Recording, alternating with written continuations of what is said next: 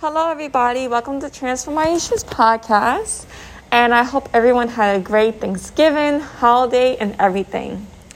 So here it goes. I'm going to create a new episode for you guys. And here it goes. Due to God's amazing grace, mercy, and faithfulness, I was able to read the entire Bible in less than a year. I just finished the book of Revelation today. The chapter that stood out to me the most was in Revelation 17.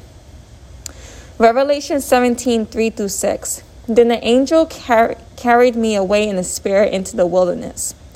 There I saw a woman sitting on a scarlet beast that was covered with blasphemous names and had 7 heads and 10 horns.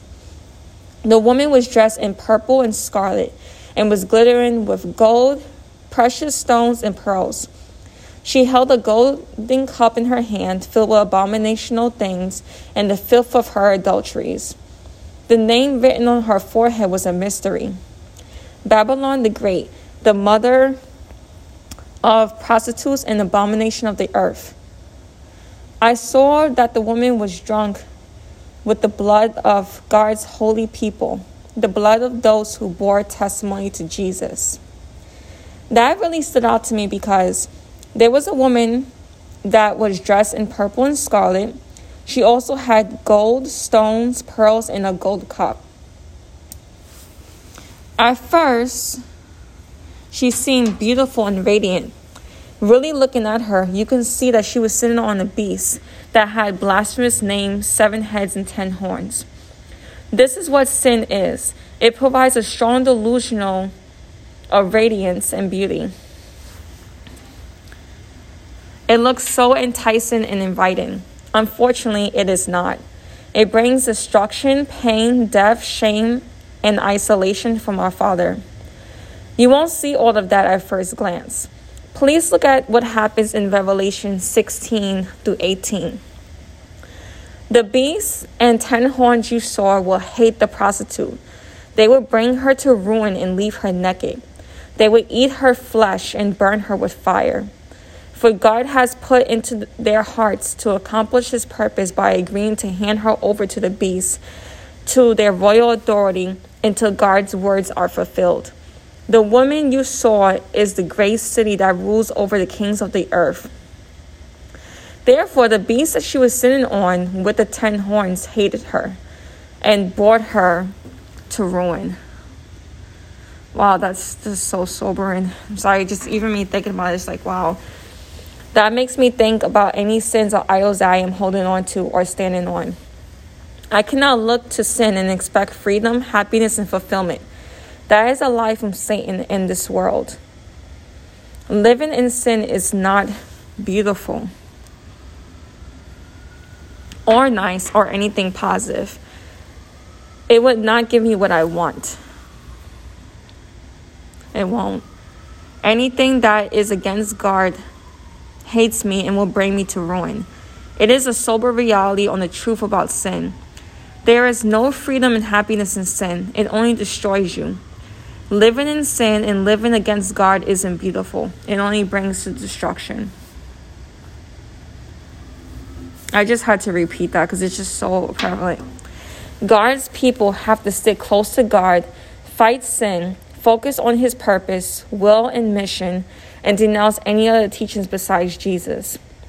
There is only one truth. I need to not be afraid of persecution because God will take care of his people. God will have the final say. Revelation showed me that there is a bigger and better world out there besides what the world gives. I need to really reject sin in this world because it will be destroyed. It doesn't matter how beautiful the world seems. It is not. I am repeating myself because I am expressing the importance on this subject. We can only win people over when we are bold in our truth, not compromising, rejecting any other teaching, and be willing to stand out in this world.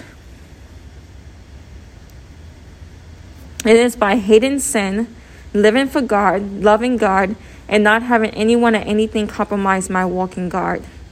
God needs to be the most important person in my life. I am so grateful for Jesus' example to put God first in everything and to live for him.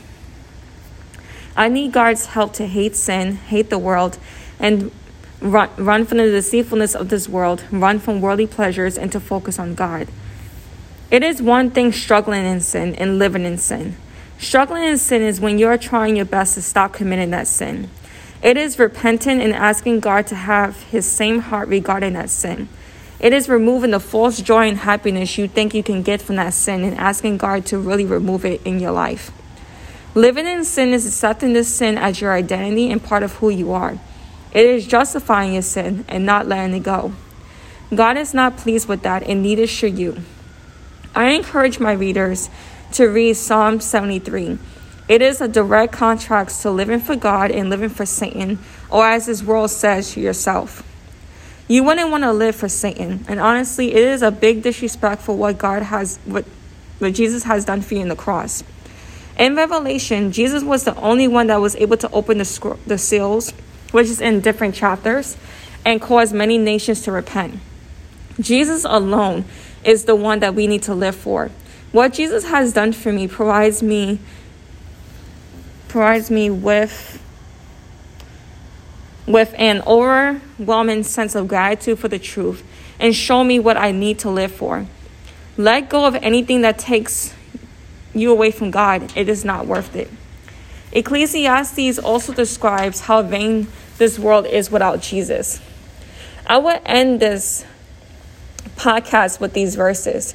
Ecclesiastes 12:13-14. Now all has been heard. Here is the conclusion of the matter. Fear God and keep his commandments, for this is the duty of all mankind. For God will bring every deed into judgment, including every hidden thing, whether it is good or evil. Thank you so much for listening to Transform Aisha's podcast. And like I said, this has been a really, really inspiring book. I'm actually feel like it's not enough to just read Revelation once. It's something to just keep reading and just have a constant reminder of just striving to be faithful to God, letting go of sin, holding on to him, making him be the most important person of this world, because at the end of the day, God would have the final say. Thank you so much. Have a great day. Bye for now.